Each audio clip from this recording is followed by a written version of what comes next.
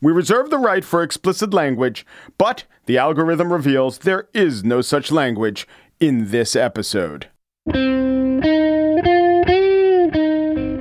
Hi, it's Mike. It's Saturday, and this is the Saturday Show, it being a show.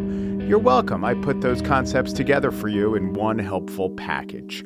Each week on the Saturday Show, I bring you one from the best of the week and the best of ever on The Gist, and you enjoy. I hope you do.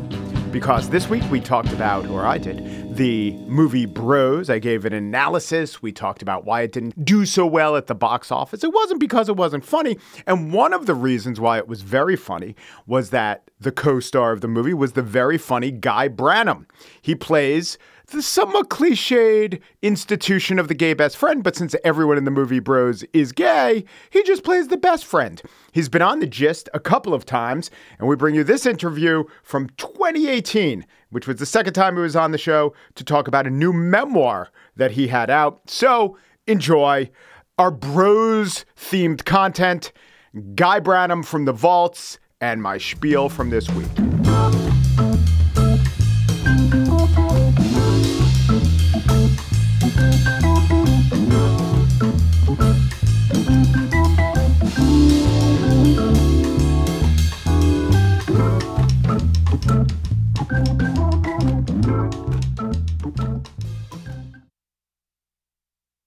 Guy Branum is a gay, out there, pop culture aficionado who I have so much in common with, it's kind of crazy.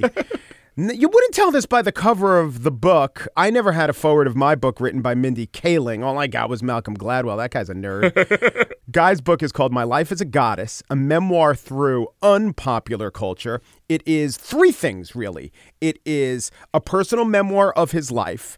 It's his assessment of entertainment and Hollywood.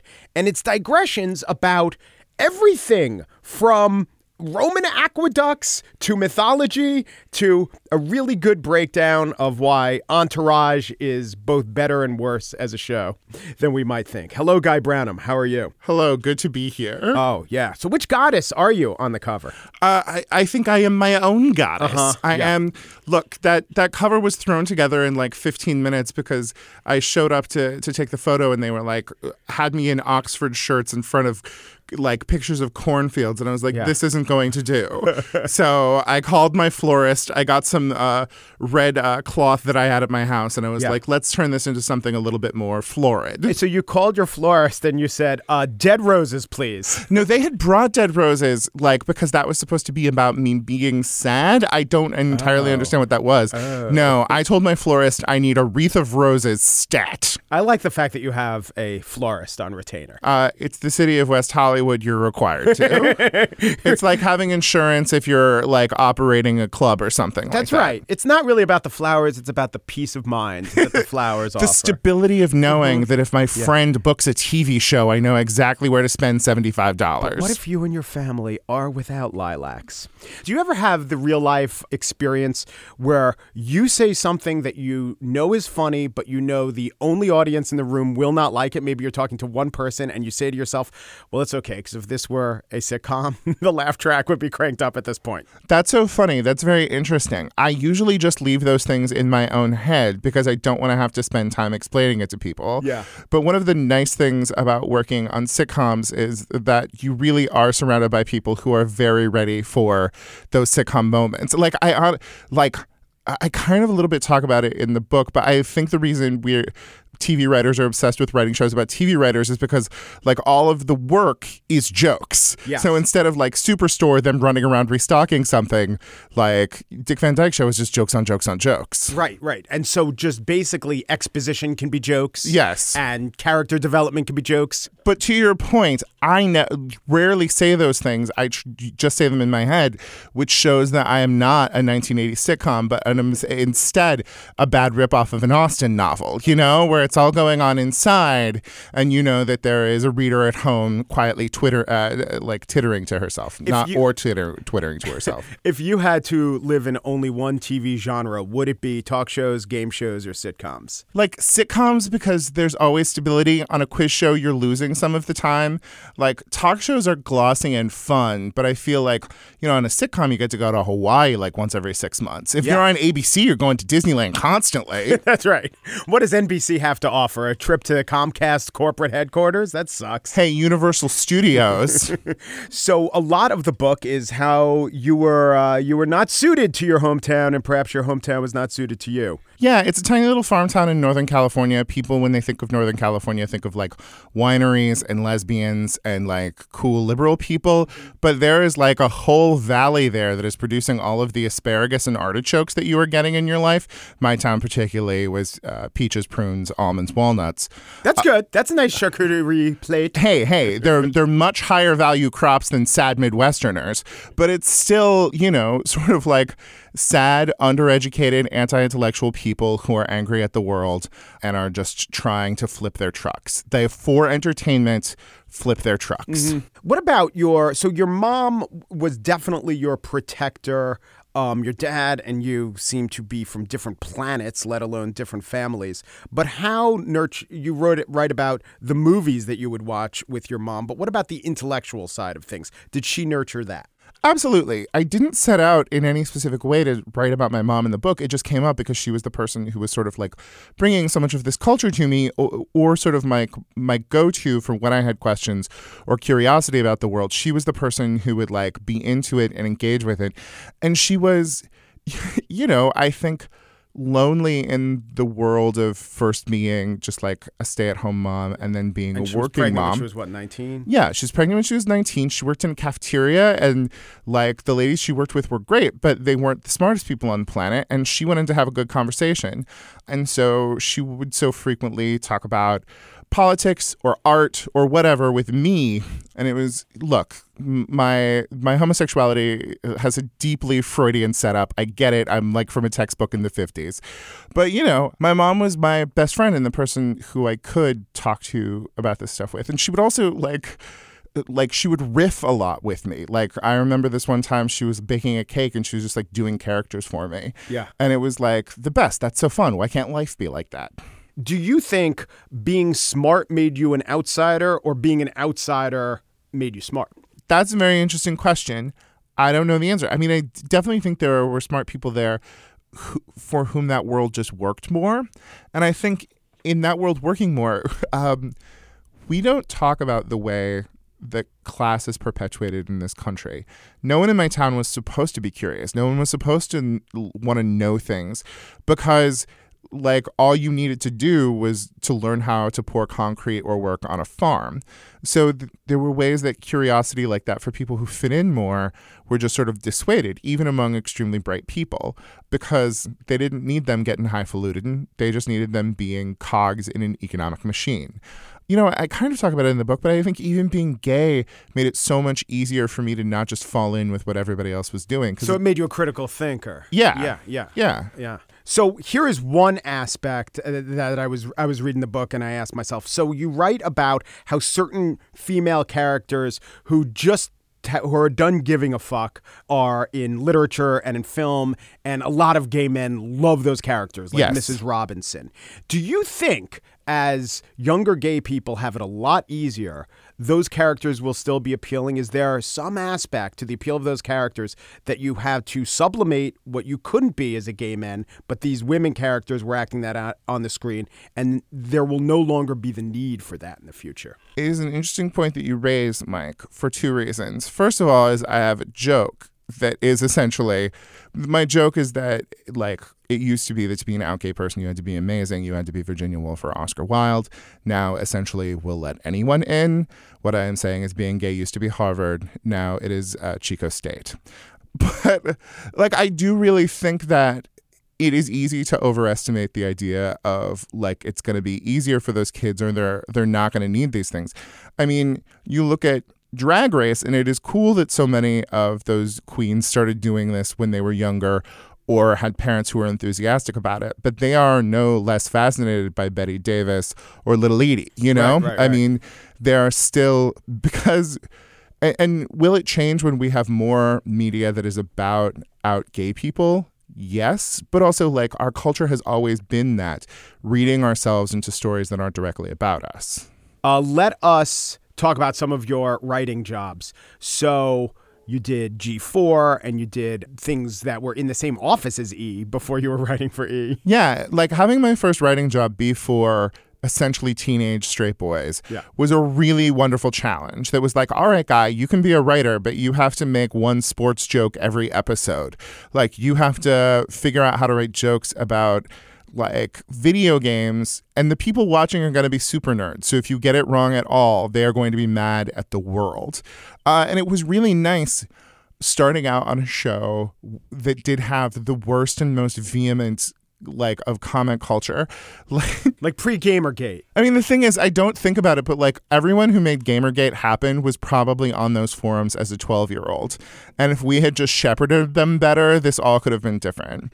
But I like, it's funny. I think the shows that I worked for at G4, most of them did a really good job of respecting and loving the space of women in video games and sort of understanding it as a place for like outsiders, all kinds of outsiders. Like that's what nerd culture was. And then it turned into the broiest thing possible. So then you write for Chelsea, and this is where I think most people first see you. And maybe to this day, do you think more people recognize you from Chelsea? Certainly than gay other guys. Stuff? Yeah. Like when I go to a gay bar, it is universally like, were you on Chelsea lately? And it's like, yes, I was. So an insight as far as writing for Chelsea and then Joan Rivers, you write about Chelsea, that exact word order was not the way to, that was not her strong suit. You had to give her an idea she could sink her teeth into. Yeah, I mean, for me, it was just a lesson of learning like everybody's got a different voice and a different approach to comedy, and the way that I work isn't how somebody else works. And I don't think I even think about it that much anymore because I'm more used to just sort of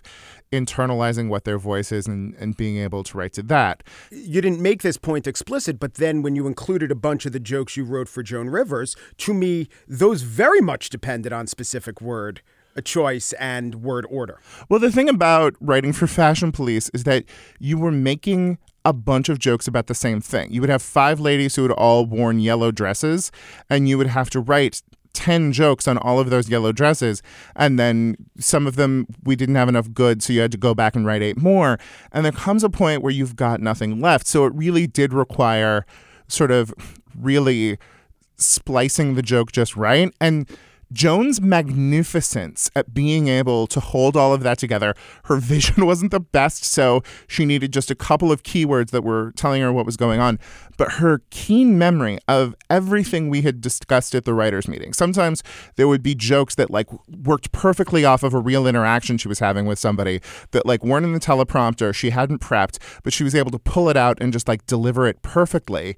It was exciting to watch somebody in her 80s do that and kind of wonder, hey, if I do something that I love, will I be this together when I'm 81 or 82? You wrote for The Mindy Show. I wrote for The Mindy Project, yes. You came on halfway through the season. How many seasons were you on? I was there for 3 seasons. So when you came on, it was mostly doing joke punch-up. By the end, were you doing story and plot? I had... People don't realize it, but scripted TV is very hierarchical. Mm-hmm. Like you start out as a staff writer, all of those like producer credits that you see on a TV show, they mean a very specific level of importance. And I was always towards the bottom of the hierarchy there. But as time went, I'm also had written for a lot of shows and have a hard time shutting up. So yeah, by the time I had been there for a while, I was definitely, pitching in on that stuff. But more than anything, I was just trying to learn from them because it was full of people from The Simpsons and 30 Rock and The Office, and they understand how a sitcom is made. And I had mostly worked on little cable sitcoms like Another Period or Awkward, and I just saw it as like a great learning opportunity. I tried to help with plot where I could, but it was always nice when we had a punch-up day. And I was just like, all right, sling them jokes. Guy Branum, My Life as a Goddess, a memoir through unpopular culture. Guy Branum comes from a place that I've never met anyone from, and I think he might be going to a similar kind of place. Thank you, Guy. Thanks for having me.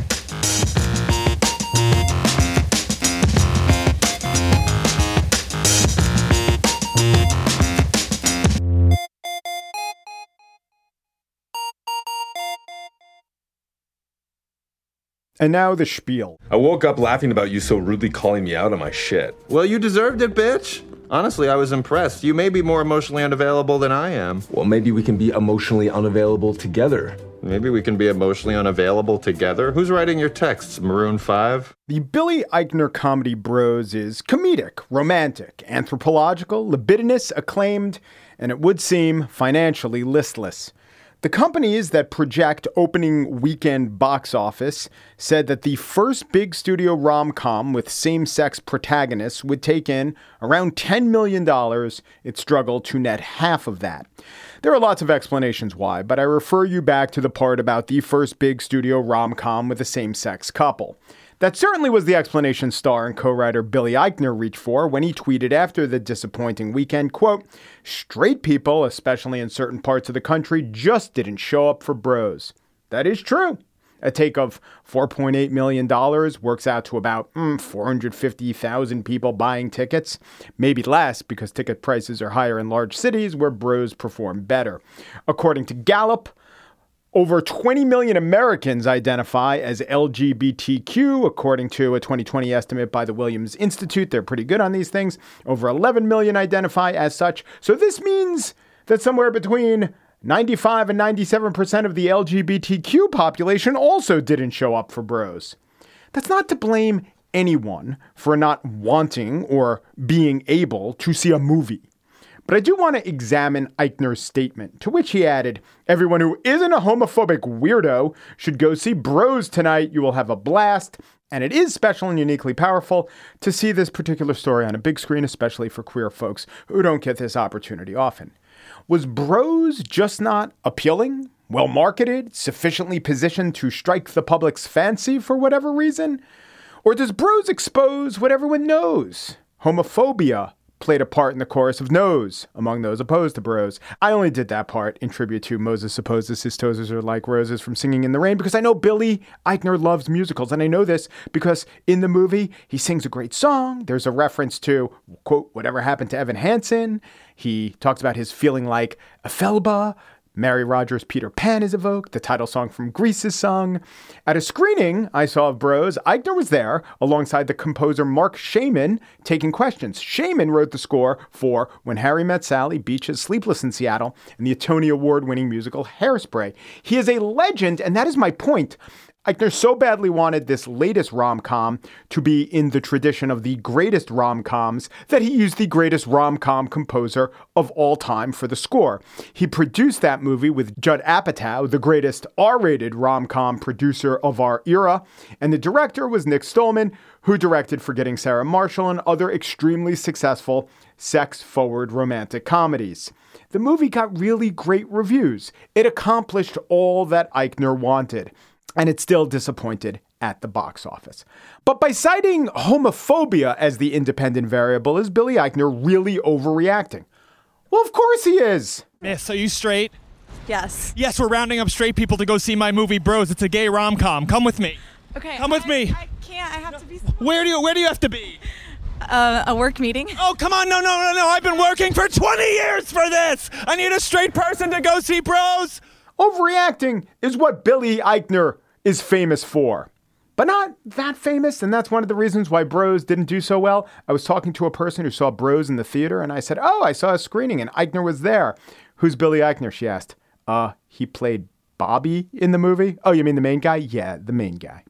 She loved the movie, by the way, but it goes to show that Billy Eichner may be a member of the LGBT community, but he doesn't have high Q ratings. Also, the movie was released in October, a dead month for rom-coms, and rom-coms have become kind of dead overall. They're now a thing of streaming services. They just don't do that well in theaters unless they star either Brad Pitt, Sandra Bullock, George Clooney, Julia Roberts, or ideally some combination of those four. And even then, they don't always do so well. But, to describe the poster for Bros. But it is impossible to say that some amount of reticence wasn't because of the subject. No, not the gay themes or gay characters or depictions of gay life or outrageously funny gay lines. Bobby, I had sex with that 65-year-old. Jesus, he's ripped. I know, it's like they injected steroids into Dumbledore. Bros is far from the only place to find those references. They're inside your own home on some of the most popular forms of entertainment today. There are gay characters everywhere in film and TV. But, poster again, they're not having gay sex, or as they call it, sex. And while there were no penises in Bros, and I think the depiction of butts were also all cheek and no crack, which is also the slogan for the Russell Brand comeback tour, there was gay sex. Not explicitly depicted, but it was there. It was going on. You could see it. That was part of the point. And lots of Americans who might seek out a rom-com are going to pause at putting down their dollars for a movie that might be as raunchy as Trainwreck or 40-Year-Old Virgin, but with only men in those sexual situations. Is that homophobia? Actually, I think it is. It fits the definition of a fear or discomfort specifically at something gay. It's applying different standards to one group, men having sex, to a different group, heterosexuals having sex. This wasn't the first big movie to have depictions of gay sex. It wasn't the first comedy to have lots of gay themes, but it was the first to add the sexual content to the comedic content of a big Hollywood blockbuster type film and to expect it to perform like a usual Hollywood big blockbuster type comedy. And while I do think that's homophobic, as I said, in the literal sense of the term, I don't know that it's bigotry. How dare you not be entertained? That is an untenable stance. To make the argument is to lose it. And Billy Eichner is no stranger to losing it. For $1, will you be seeing Bros? Will you see Bros? I'm sorry. Why? I'm sorry. I'm sorry, I'm not Florence Pugh! I do think the filmmakers mistook the mood of Americans. They, or most Americans, do not possess anti-gay animus. Most Americans who watch Euphoria, who buy Lady Gaga albums, but who are also uninterested in this movie, do not want gays to be second-class citizens or have fewer rights. But there's a leap from that tolerance, which was the ideal around 1995, or that acceptance, which is where we were around 2015, to celebration, which is the demand today. I do think Bros did not realize that the majority of Americans are maybe somewhere between tolerance and acceptance, but aren't at celebration. Most of our non-Bros going countrymen don't begrudge the gay community their celebration. It's just not a shared celebration. And to hear the statements of many in the gay community, it shouldn't necessarily be. Would it be better if it were? It's a point the movie makes. Gay sex was more fun when straight people were uncomfortable with it. The characters bemoan the greenwashing of the rainbow flag, the corporatization of pride, the boring homogenization of what was once a more thrilling, though certainly fraught, existence. And what is more safe and more boring than a rom-com that hits every beat of the genre, that makes, a solid $15 million on opening weekend, and then goes on to make the stars feel trapped by the limitations of the genre? Maybe Bros isn't proof that America is homophobic. Maybe it shows that Billy Eichner is really more subversive than he realized. At the screening I was at, Eichner made only a couple of references to his online comments and their blowback. One was to talk about a remove scene where Harvey Fierstein gets in a brawl with queer Twitter trolls at the Provincetown Gay Pride Parade. That should have been in there, I'd say.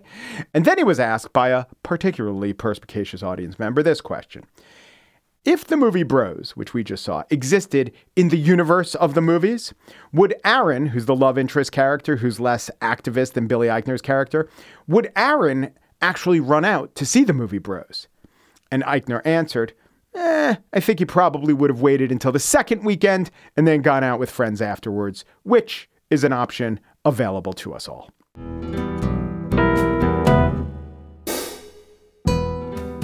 And that is it for this The Saturday Show. Corey Warr is the assistant producer of The Gist, and Joel Patterson's the senior producer. Normally in this space, I say I'll talk to you on Monday. And while I will talk on Monday, you may not hear me unless you go into the archives on your own.